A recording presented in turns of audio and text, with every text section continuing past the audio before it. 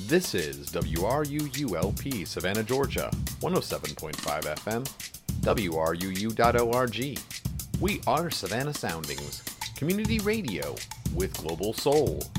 Coming up next, Art on the Air, with your host, Rob Hessler.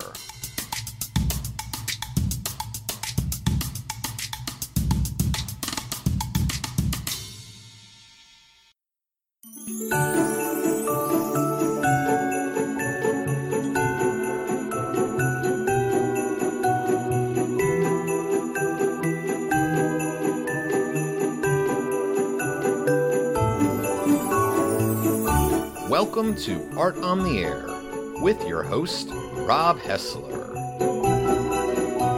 This is an hour-long interview program dedicated to the visual arts. Each week we interview artists, curators, art writers, and art advocates about their theory, practice, and current projects. We interview artists in studio, on location in special field notes, as well as at special arts and cultural events around the area. On this week's episode, we'll be playing part 2 of the 3-part panel discussion about public art in Savannah, hosted by Christopher Monroe, that took place over 3 months to finish off 2019 at the Cultural Arts Center. So let's get started. Here's your host, Rob Hessler.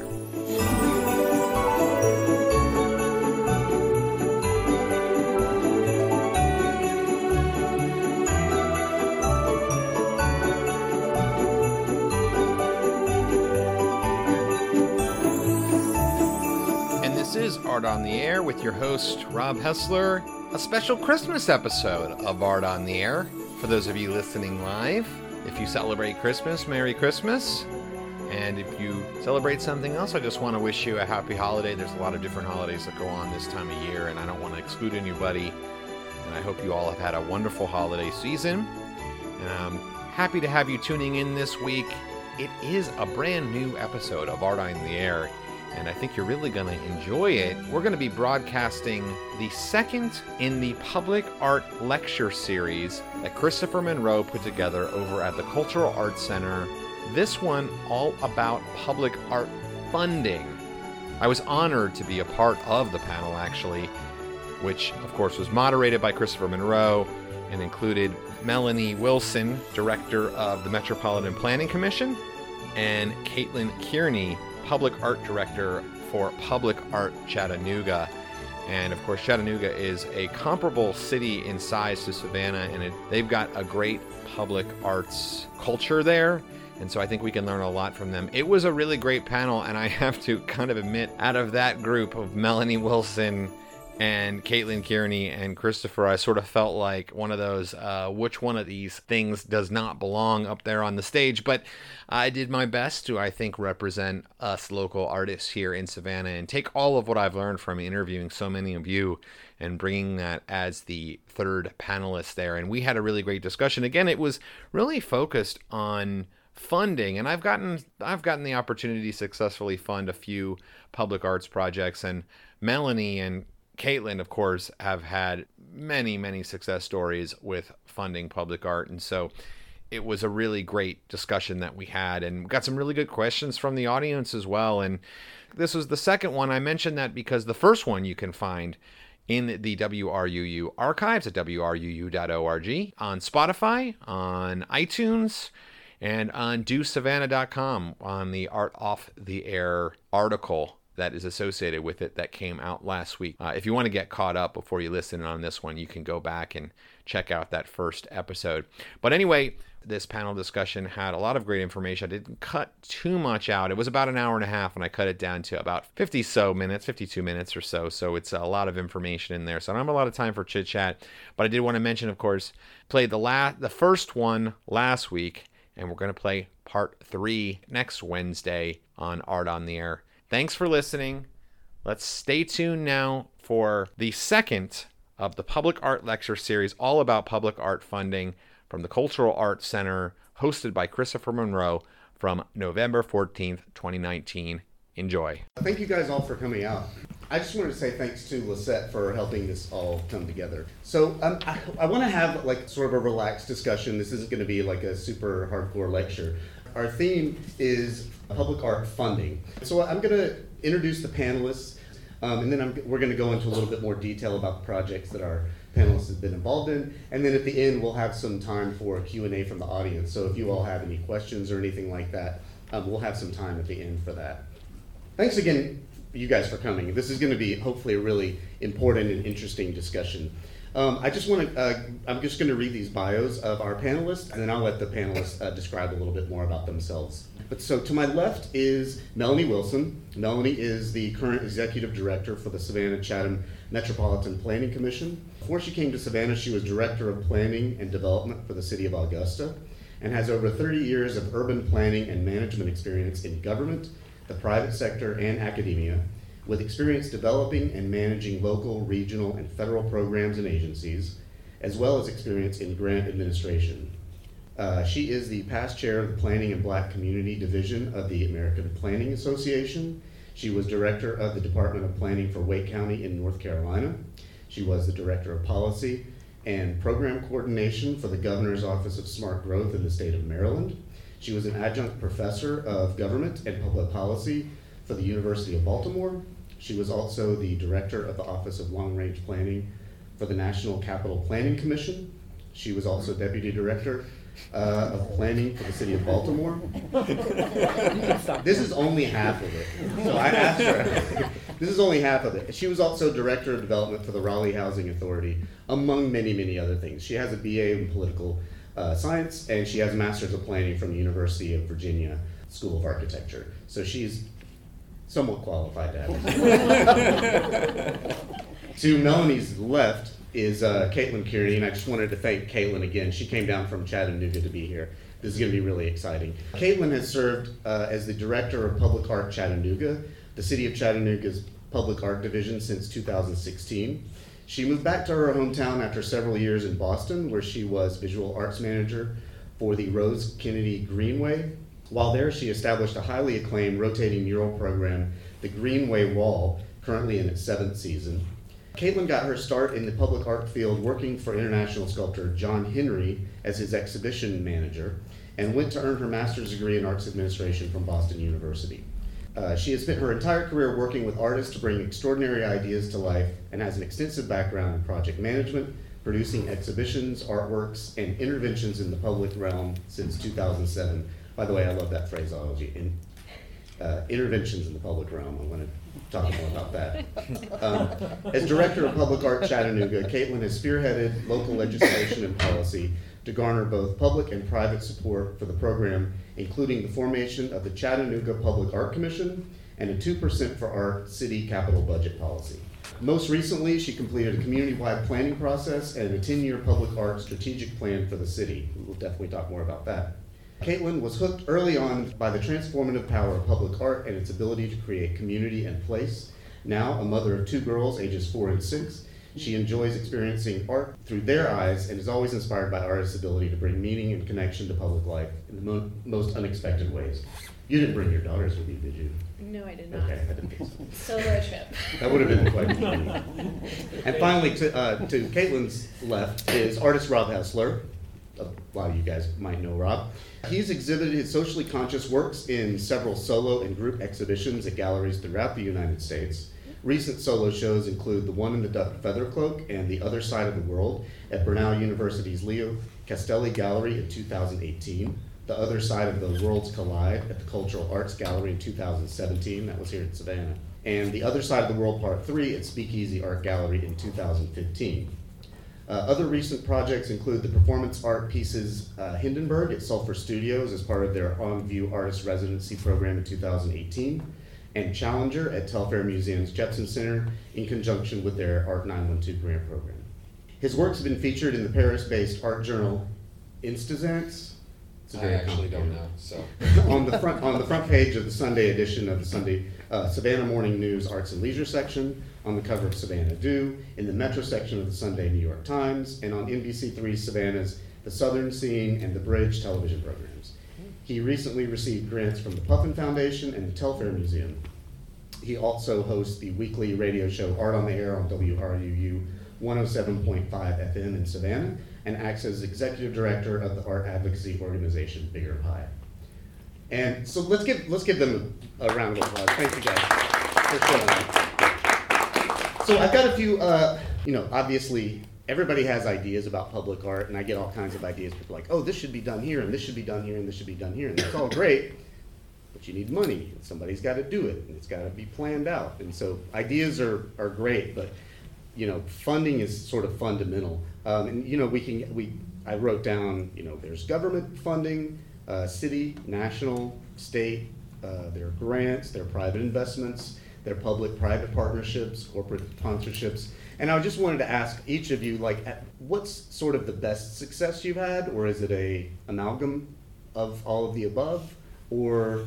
I would say that it's an amalgam of all of the above, because we had grants, and there are grants that come in, and I don't think people realize that, whether it's through Housing and Community Development and CDBG, where we actually put a mural up, which we don't have, I didn't bring that, but it was in an African American neighborhood that had been sorely neglected, and they didn't have a sidewalk, but they had a path that they walked, so you could clearly see how they got from point A to point B. So there was a contest, there was a mural, and we used some funds that we got for sustainability planning to also fund that mural, and to fund a living video podcast type event where we talked with local artists and people in the community that talked about what their experience was like in that area. So you have to be creative when it comes to dealing with funding for the art. Everybody has their own idea about what good art is, and that's what makes it, I think, challenging at times when you start talking about public art. Mm-hmm. If you get a chance, as I said, Augusta's going through this right now with Splash 7, where they've got 2 artists, and they have submitted pieces of art that even when I looked at it, I thought, oh my God, I can't believe that that's what was submitted. They did a national call, and it wasn't something that the community liked. They had an open, they voted.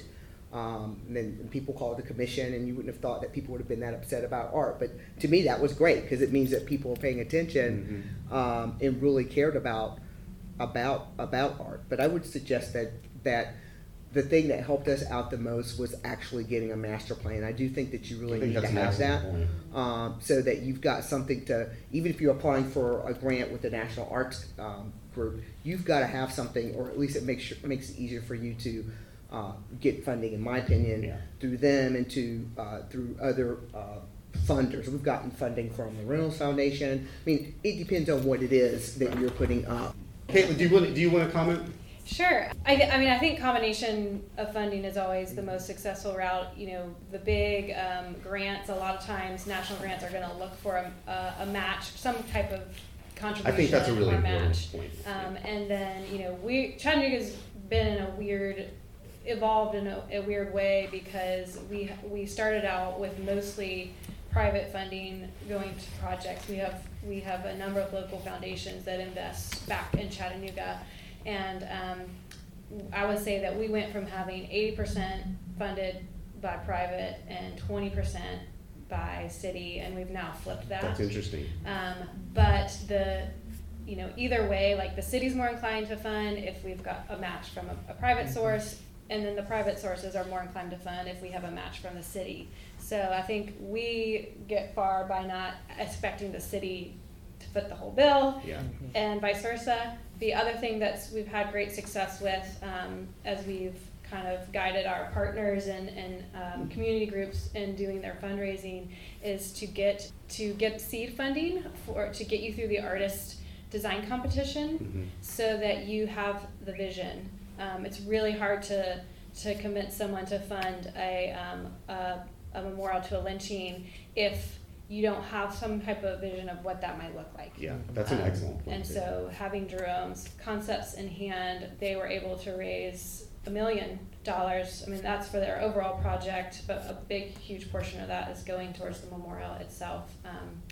So now, not to get too in the weeds, but you did the RFP, and then you decided on the artist, and then you went forward with more funding? Is that? The Ed Johnson Committee put out the RFP with our guidance. with a set funds for a concept design competition, Okay. saying that they would be fundraising for a goal, so artists could see what the, I think they have The general parameter. right. So like they set out I think it was like $475 budget that was being fundraised, and that was clear to the artist applicants, but they would get paid no matter what for their concept. And then once you whittled it down to the final Right, so there was 3 concepts. Jerome's concept was chosen, and then they could then start fundraising with that concept. That's actually really helpful now.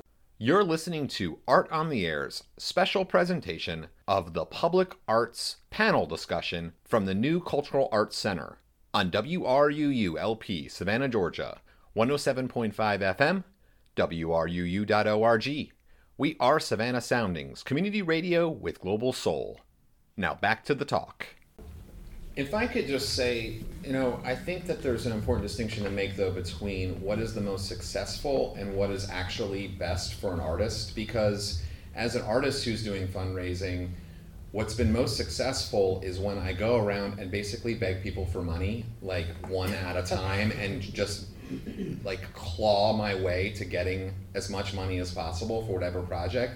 But that's not best for making art, by not even close. The fact is that the more people who are involved, especially when you start to get into private businesses, a lot of the times I've found that actually makes the art less good, because you're trying to a certain extent, appease or make those people happy, or not be offensive. Whereas if it can just be art for art's sake, and there's a funding source that's like, the artist just makes good art, and that's all it really needs to be. It doesn't have to have, satisfy X company or X organization. And those are in my opinion, that's when the best work happens. Like, and I will say, the piece that that I got funded the least amount, which was the micro grant from the Telfair for $500, is the best work. Whereas, and that was for the Hindenburg or the that ended up being involved in the Hindenburg, and then the Challenger performance art piece at the Telfair, that was the best work. The most money I got was for the Puffin Foundation. I got a Puffin Foundation grant, and then that was a jumping off point. But then I did like crowdfunding money. I was going to ask you about the crowdfunding. Yeah, and so that we actually overall that project raised about $3,700. But that was so much legwork and so much running around and so much like not making art. It was fundraising. So like technically speaking, that was the most successful, but it wasn't the best for the art. More administrative than art making. And it's like who?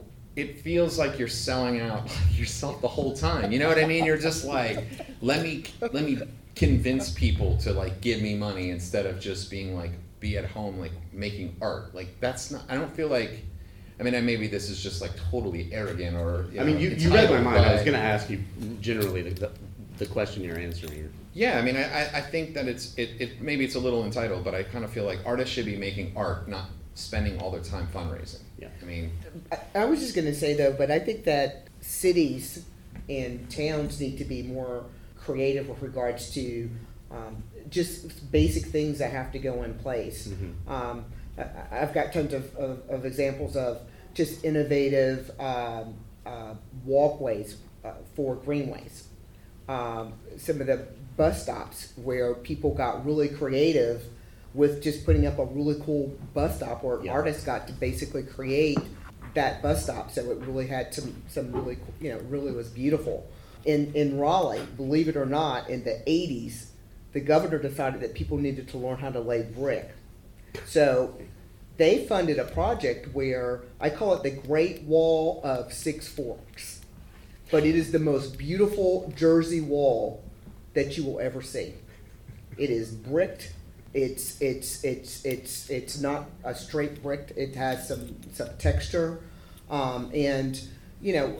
Again, I just think that from a government standpoint, we do have to be more creative with regards to just public infrastructure that we put in. It doesn't all have to be, gray Jersey walls. Utilitarian, And utilitarian. And it's That's a an good way excellent to. point. It's also a good way to leverage funds so that you can get someone that might have a vision for the area that you're trying to display. Like in Raleigh, there's a beautiful shimmering wall on the front of the convention center. When we were putting up the courthouse, I went around the country with a team of people because we wanted to create. They're kind of like Macy's boxes where all the artists could display their work at the courthouse because it was a county courthouse.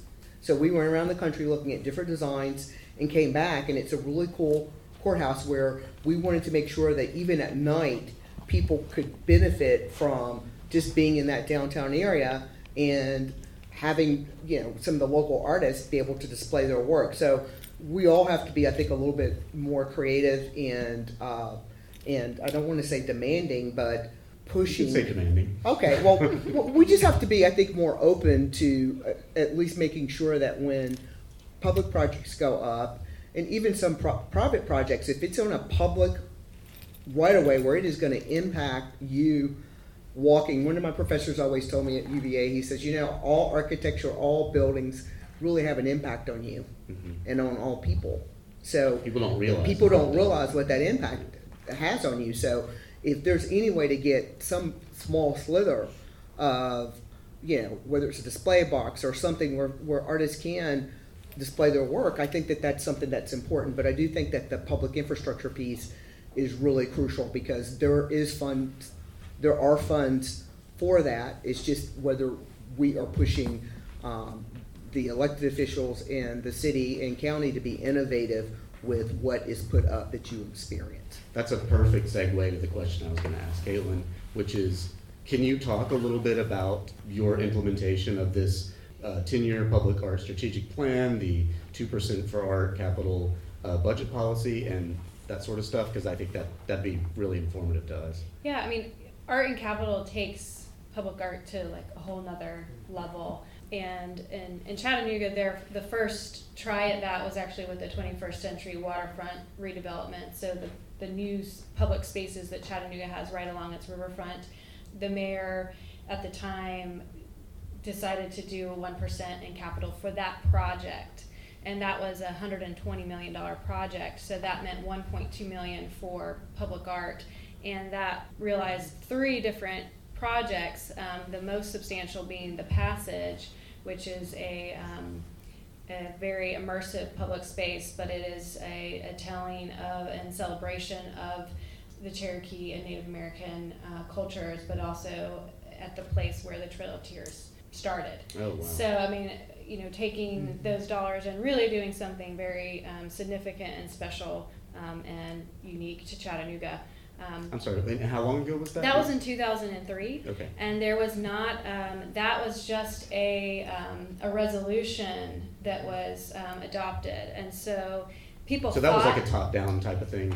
yeah, so the mayor just decided, Gotcha. yeah. And so the community and even the Public Art Committee thought they had a 1% for art, but it was never solidified through any ordinance action. Mm-hmm. So the city sort of gradually started to sort of renege on that. You know, they would give maybe here and there, and eventually it was just sort of hodgepodge of like. So to whatever Melanie's point, there wasn't like a specific plan then in place, and it sort of. There was a plan. We had a strategic plan in 2003, and that's Okay. when that first time that happened. But there was never an ordinance, and I think it's also there's constant advocacy required. It is not just. Even if there was an ordinance passed, it would still require constant advocacy. And that just, I think, because we have such private support in Chattanooga, I think people got, I don't want to say lazy, but it's just like, they got used to not having They took to it for fight. granted. Yeah, they took it for granted. They got used to private foundations funding everything, and nobody ever went back to sort of say, like, how do we change this policy? Mm-hmm. So with the new strategic plan, Mayor Burke has always been very supportive of public art, but he wasn't going to. The arts committee and the arts community kept saying, where's our 1% for art? Where's our 1% for art? And he just wasn't going to do it for art's sake. He wasn't just going to say, like, here's your money and go do whatever you want. with art, just put art everywhere. He wanted a new Which wouldn't be a bad idea. No, No, we're not wouldn't gonna do be. that. But there, he wanted to see a new strategic plan. We needed a new strategic plan because it was 15 years old, and so we did that. And what was most successful was aligning the capital dollars with capital construction projects, That's an because excellent point. it was we assign the dollars. They're pooled and we assign them, so it gives us flexibility in the scale of project. We're not saying that every single capital project has 1% for art, because that would honestly, we couldn't manage that. Right. But what we're doing is we're saying overall the city is investing this much in new construction. We value art 2%. We value art Better than enough zero. to say that we're going to set 2% aside, and then the commission decides which capital projects get the allocation. That's what I was going to ask, how you administrate this. So it's the commission that.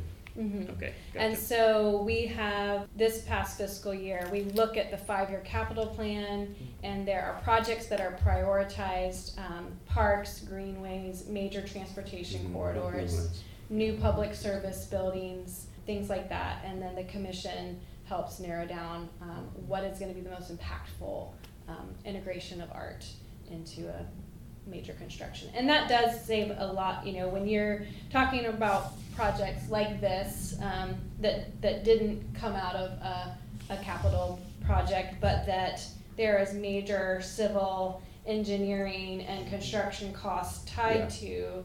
When you can align that with something that's already happening, you're saving so much money That's a great from point, the too. artist's budget. And in this case, so that helps if you're pooling your resources together and not putting it all Not on the doing like an ad artist hoc and their team. situation. or Yeah. whatever, right. That's why. Rob, I'm guessing you have some comments. Oh. I think one of the main things, of course, is here, just as you mentioned, you have a mayor who is supportive of doing something like that is very supportive of the arts. And I think one of the things that, we're coming into a situation here in Savannah where we don't really have that, so we need somebody that's like an advocate, I think within the city government that will say, okay, we're open to sitting down and working with you to create a master plan, working with you to decide how can we get money into artists' hands and how can we put more money, more art around the city and all of that. And I think that I brought some data here. Let's hear the data.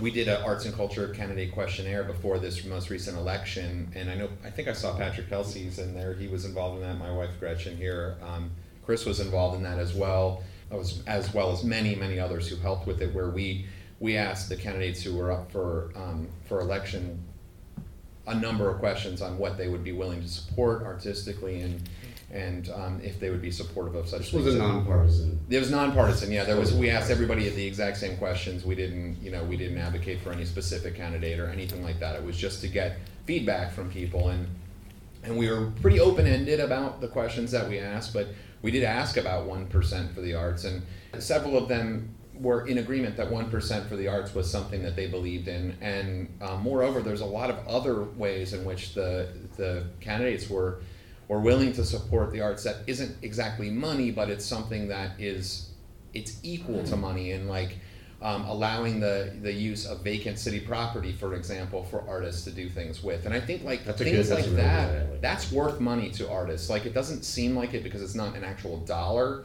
but it really does matter when you have a space you can do something or put up public art, or even if it's a temporary kind of thing. That really does. That's one of the biggest costs actually is space. So Yeah, I agree. Well, I know that for development, I will put this out here since I'm in Savannah. SCAD, when they came in with their latest project, I suggested that they look at working with the city for the park that's close by and create a walkable museum. The North Carolina Museum of Art has this incredible outdoor space where artists can display their work. And I'm like, okay, this is SCAD. This is something that you could do to benefit and contribute to the city since you're a nonprofit. They are nonprofit. And it would help the people that live in the community as they're going through transition. But again, I think that if you can pair it, I agree, she's right, that's what the capital budget is about. It's still a planning process, and I think that a lot of times it's very easy to kind of jump into something without taking a moment to come up with a plan and a strategy to make sure that you're thinking through what is needed and where things are located so you can get the support that you need, and where you can leverage the funds, Right. To make sure that it can be, implemented efficiently with regards to saving money for the artist and for the city and for, even foundations that might support particular projects. You're listening to Art on the Air's special presentation of the Public Arts panel discussion from the New Cultural Arts Center on WRUU-LP Savannah, Georgia, 107.5 FM, WRUU.org. We are Savannah Soundings, community radio with global soul. We've got to take a quick break for a couple of messages, but we'll be right back with more of the talk.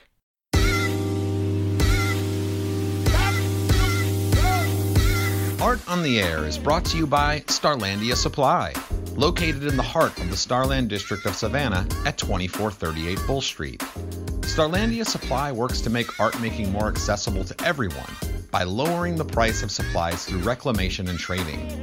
Starlandia helps customers recycle gently used art supplies and materials, and also carries a fine selection of new materials, including Winsor Newton, Liquitex, Faber-Castell, Montana spray paints, and Copics. Moreover, Starlandia Supply is the only locally owned art store in Savannah. They're open Monday through Saturday, 10 a.m. to 6 p.m., and Sunday from noon to 6 p.m. More information can be found on Facebook by searching Starlandia Supply or at starlandiasupply.com. Shop local. Shop Starlandia Supply. Telfair Museums will present the 25th annual I Have Marks to Make exhibit, featuring works by individuals of diverse ages, backgrounds, and abilities. The exhibit will be on display at the Telfair Jepson Center for the Arts from December 8th through January 12th. More information is available at telfair.org. Might I ask a question actually at Caitlin that kind of relates to this, is that you mentioned in a number of the projects that were shown that you had reached out to neighborhood associations, for example, and gotten support for projects and then kind of work with them to create things. I know that neighborhood associations in Savannah are really active and engaged in what's happening around here, and a lot of the recently elected officials are talking about engaging with neighborhood associations. I'm kind of curious how that process worked. Like, how did you engage with the neighborhood associations, and how did you kind of like work all that together? Because that, I think, is something that would really work in Savannah. Mm-hmm. Well, it's interesting. I mean, I think we were looking to identify those grassroots leaders in the neighborhoods, people that are skilled and can bring their community together around getting things done. And the Neighborhood Services Division runs a program called Neighborhood University, where people in neighborhood associations can go through sort of this leadership training of like, how do you rally your neighborhood to take on projects and advocate for things that you want and talk to your city council person. So that was really a great setup because, public art projects are complex and, especially when you're working in neighborhoods, you have to be really careful to not just come in and place something, and especially in neighborhoods that have seen no investment, and you come down and pop down an amazing piece of sculpture, and it's like, whoa, like what's going on here? You do need community buy-in for all these yes, things. Yes, and that is time intensive. So, I think, yes, neighborhood, they're great groups to get involved in a project, to get council support. I mean, that has really, through, I think, our Art in Neighborhoods programs, we've turned all our council people into supporters of art because awesome. They see how it impacts their district, and as long as art's happening in their district, they're all about it. And so I think it is a great tool. But that's you do encouraging need, to hear. you do need staff. You need a person whose job it is full time to be advocating and to be offering resources and to if there's not money, there's just a person that's finding the money and finding a grants writer. But the other piece too that is real interesting being in a Savannah environment that you all have to remember is that we just did a tax rollback that was what, a nickel, or it's a very small amount, but that was a $2 million hit to the city of Savannah's budget. Mm-hmm. And if citizens want public art, you kind of need to be down there to at least advocate that it's okay if the tax rate stays the same, It's gotta get paid for somehow. whatever. Things have to be paid for.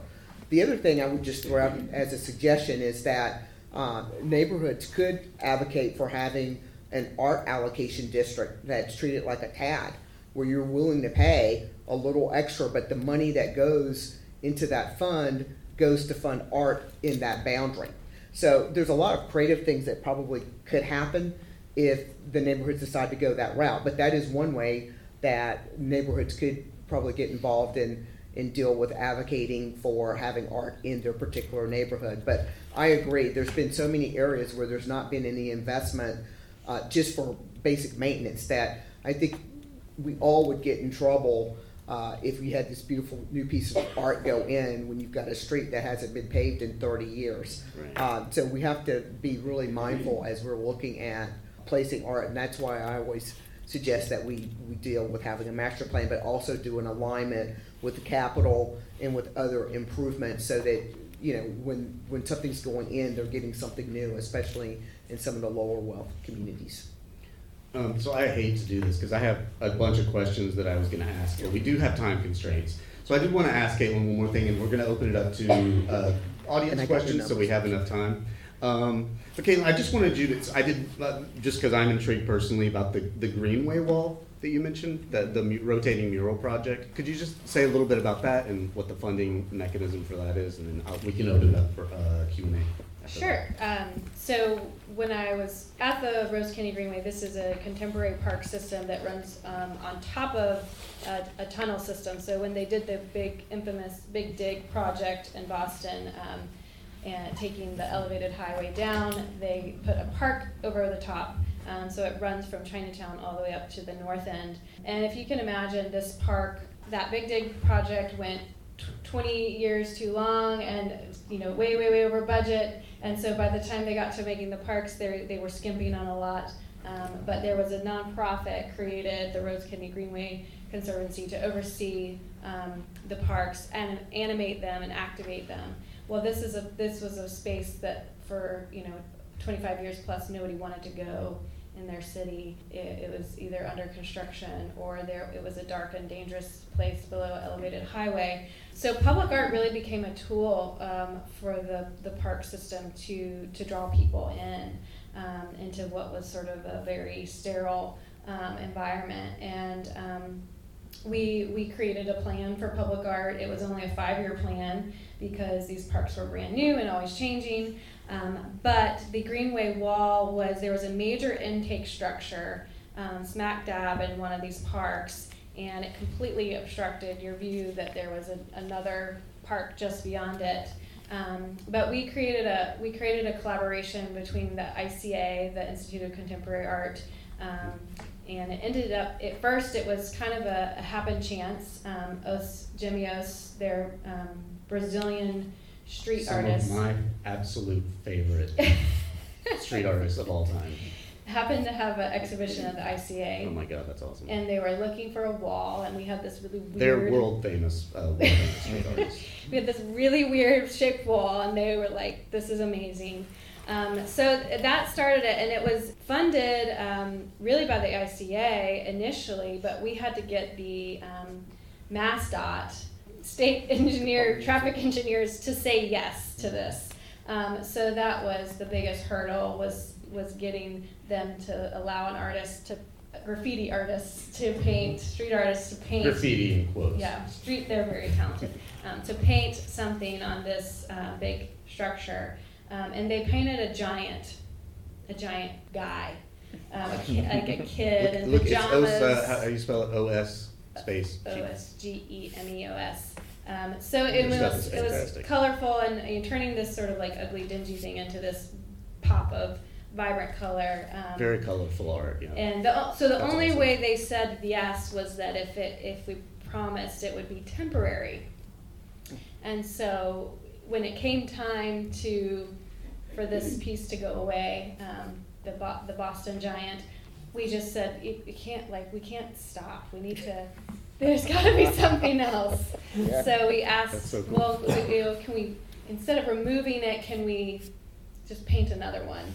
And so we came up with a program that would rotate between the major art institutions in Boston. So it was ICA, then the MFA was next, and they picked an amazing artist to do something.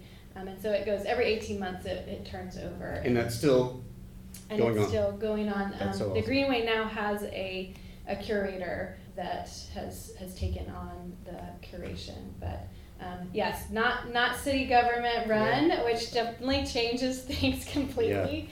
And they got funding from the New England Foundation for the Arts. That was an initial project to launch their strategic They plan. do a lot of public art funding, I believe, as well, right? So I apologize because I had other questions to ask, but we are on a time constraint. So if we do have a microphone here. If anyone has any questions, Clinton, you can ask your question again. I've just got 3 quick questions for all of you. Rob, how much did you get paid for the 80-foot wall? I knew you were going to ask that. Specifically. I think it was 1,600. Okay, cool. And then how much was the Green Giant, or the Boston Giant? I think our budget for that every year was $30,000. Okay. So not much. And for the boxes, the light boxes? The boxes starting out in 2015 was $1,250, and I've Per got a box. breakout per traffic box. Got it. And that budget got increased a little bit, of course, with inflation and increase of materials. And then we came up with the program.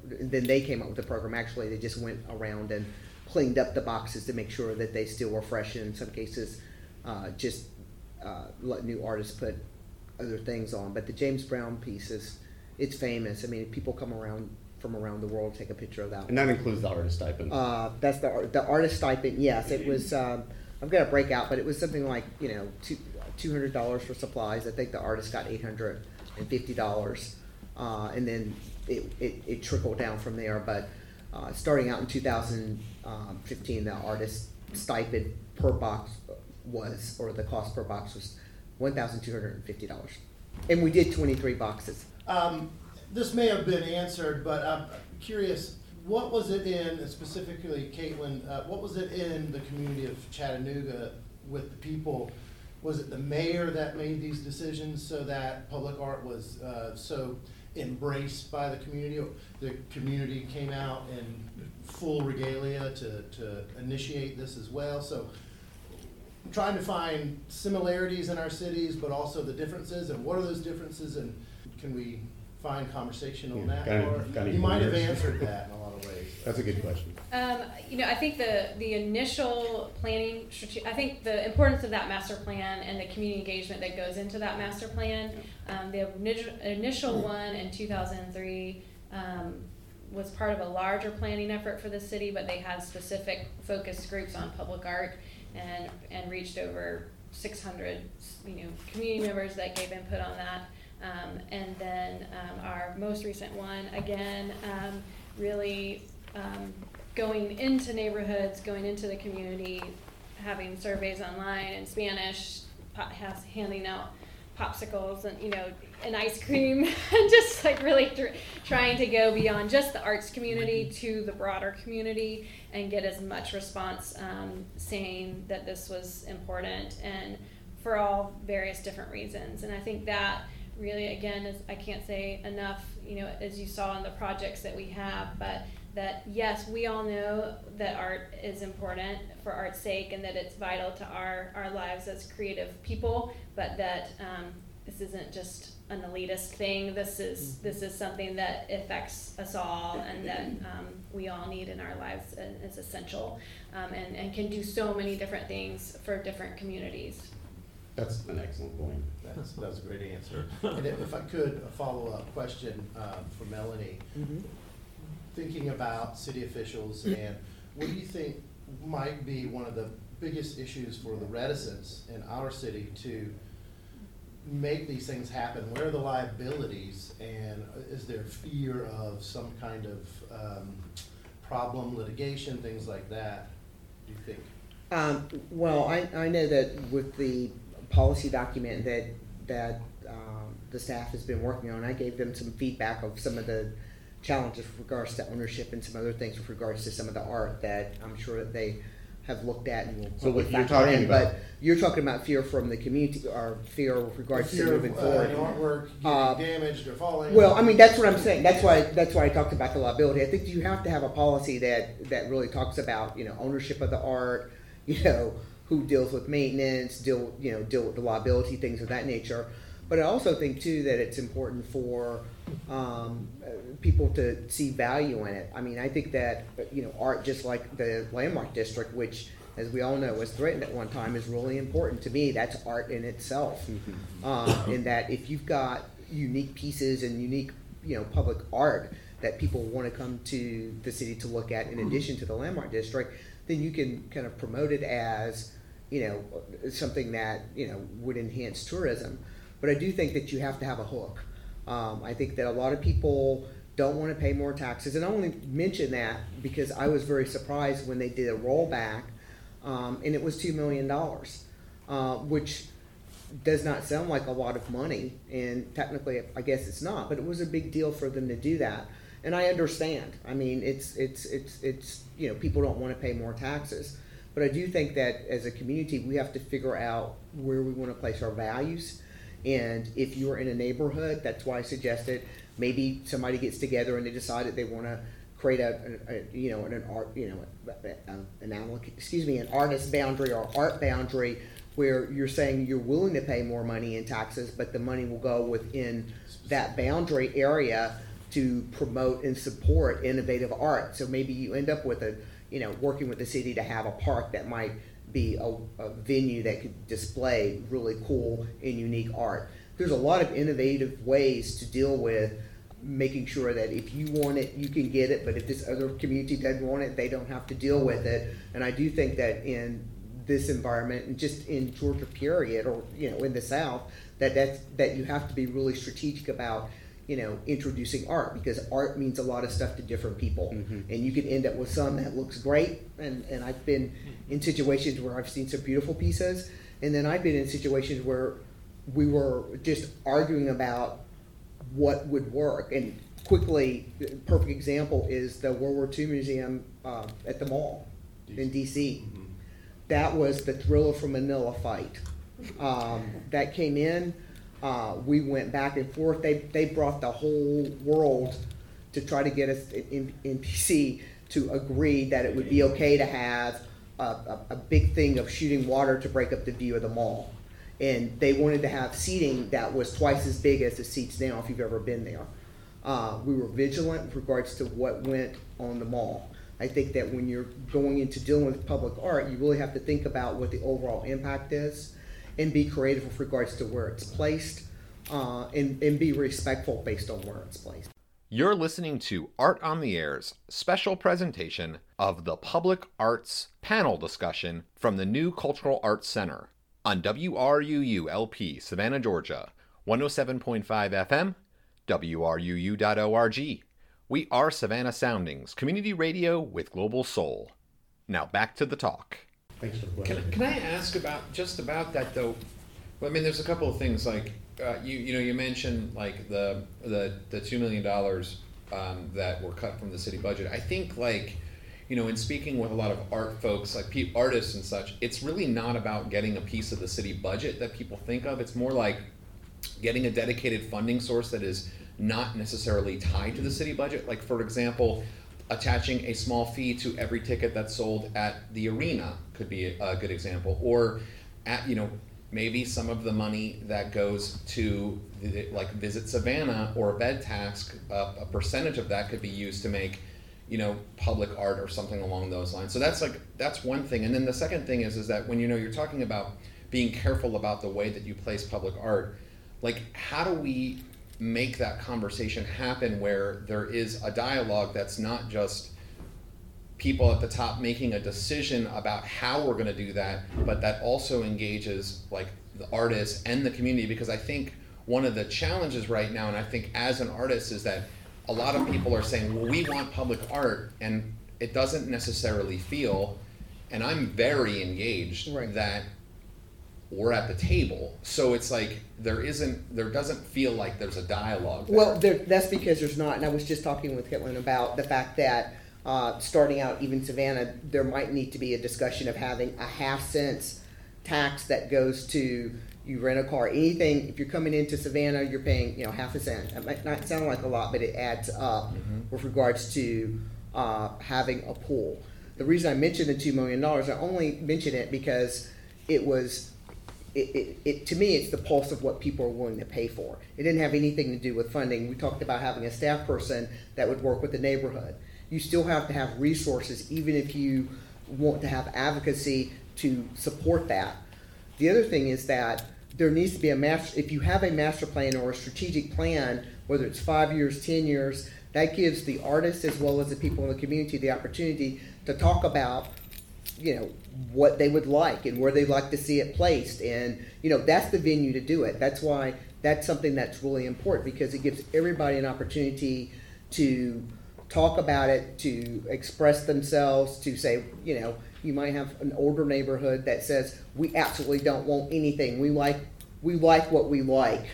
And you might have a newer neighborhood that's transitioning that says, oh, we want modern art and we want to see a lot of stuff. So you need to have that document or have that strategy in place where everybody's at the table. And it needs to be something that's a living document that's looked at every couple years, because there will be a change in what people can live with regards to, art and their pulse for funding. And I'm sure, Caitlin can say more about that, but that's why I mentioned the money. It still takes money to fund somebody to do some of the additional work that is needed to move things forward. The best situation for you to be in is to have a separate commission that gets funding from the National Arts Group and some other nonprofits that would fund it, so that they are looking at different projects and you can do what you need to do as an artist to be placed publicly where people can appreciate it. Yeah. I would say like our strategic plan was very little actually about locations and placement, and mostly about what the community wanted to see. And we started our planning process with a focus group with local artists. So, understanding, and even amongst the local artists, there was very different opinions about, what should be happening. And not just with public artists, asking the local artist community, what do you need? Like, what opportunities are you looking for? Not all artists want to be public artists, but there were things that they wanted and that we could help as the public art office. We can't hand out opportunities left and right, but we can help provide resources and make connections and do that. So what I would say, like, what was most helpful for us, because we were actually in a very reactive place of like, there's funding for art, but it's coming from all these other places. Like, we want to have a direction, and we want to know what the community's priorities are, because we don't want to just be doing whatever gets funded.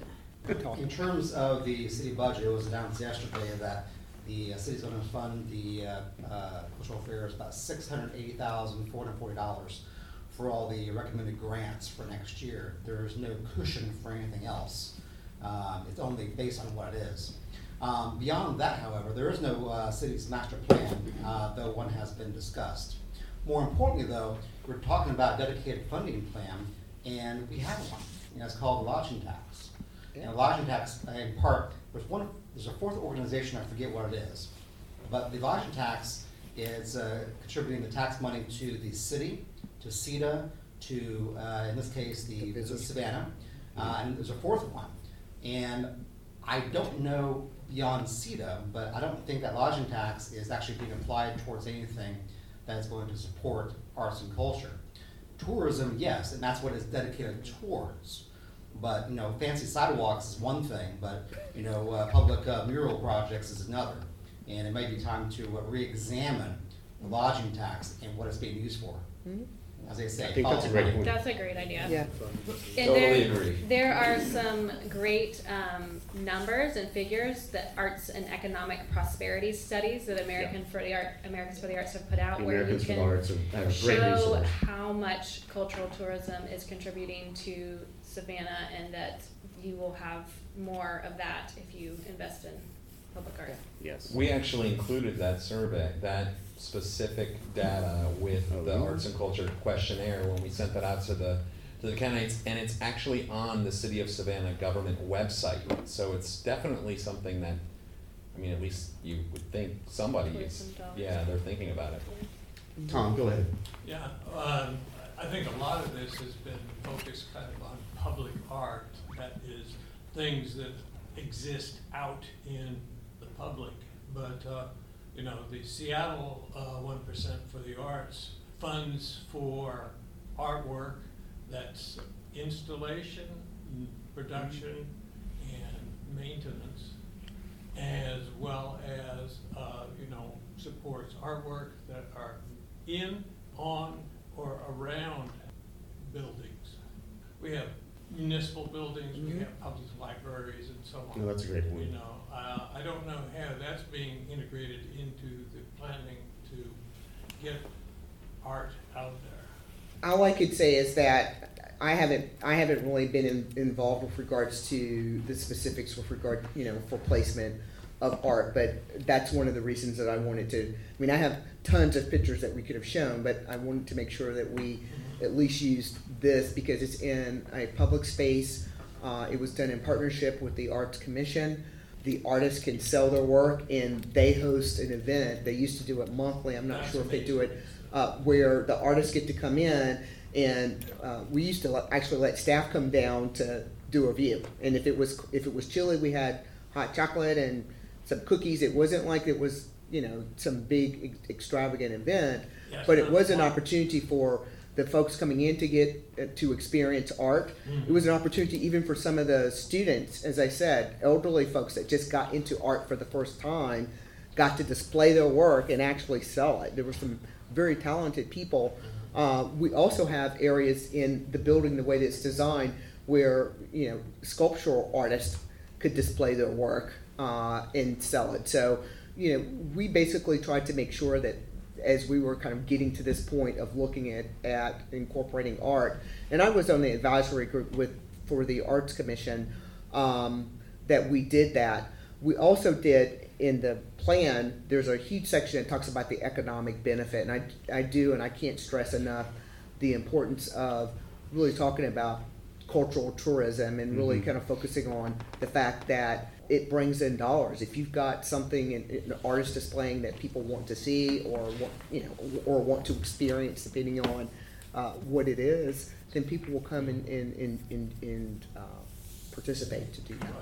I was just going to add, you know, the art and capital dollars are as flexible as your policy is written, and we are using those dollars for the planning of public art projects, which includes public engagement, and we're hiring local artists across disciplines to use their practice as a tool for engaging communities and understanding their priorities, and there's so much you can garner through the creative process that can't be captured in a public meeting where you're having to like raise your hand and speak in front of an audience. So we're really excited because, you know, our local artists have been, you know, wanting us to figure out ways to support the local community, and that's proving to be a really great way we can do that. That's awesome. Well, let's wrap it up. And if you have any other questions, maybe we have a minute to, like, afterwards we can chit chat a little bit. But thank you guys all for coming out in this weather. And let's give the panel a round of applause. Thank you guys all for coming out. I appreciate it. That's all the time we have for this week's episode of Art on the Air with your host, Rob Hessler. Listen every Wednesday for our live show, broadcasting from 3 to 4 p.m. Eastern Time on 107.5 FM Savannah Soundings and worldwide at WRUU.org. And you can catch past episodes on the WRUU station archives on our website, as well as on iTunes, Spotify, and Stitcher. We'll talk to you next week, where we'll have another batch of Art on the Air.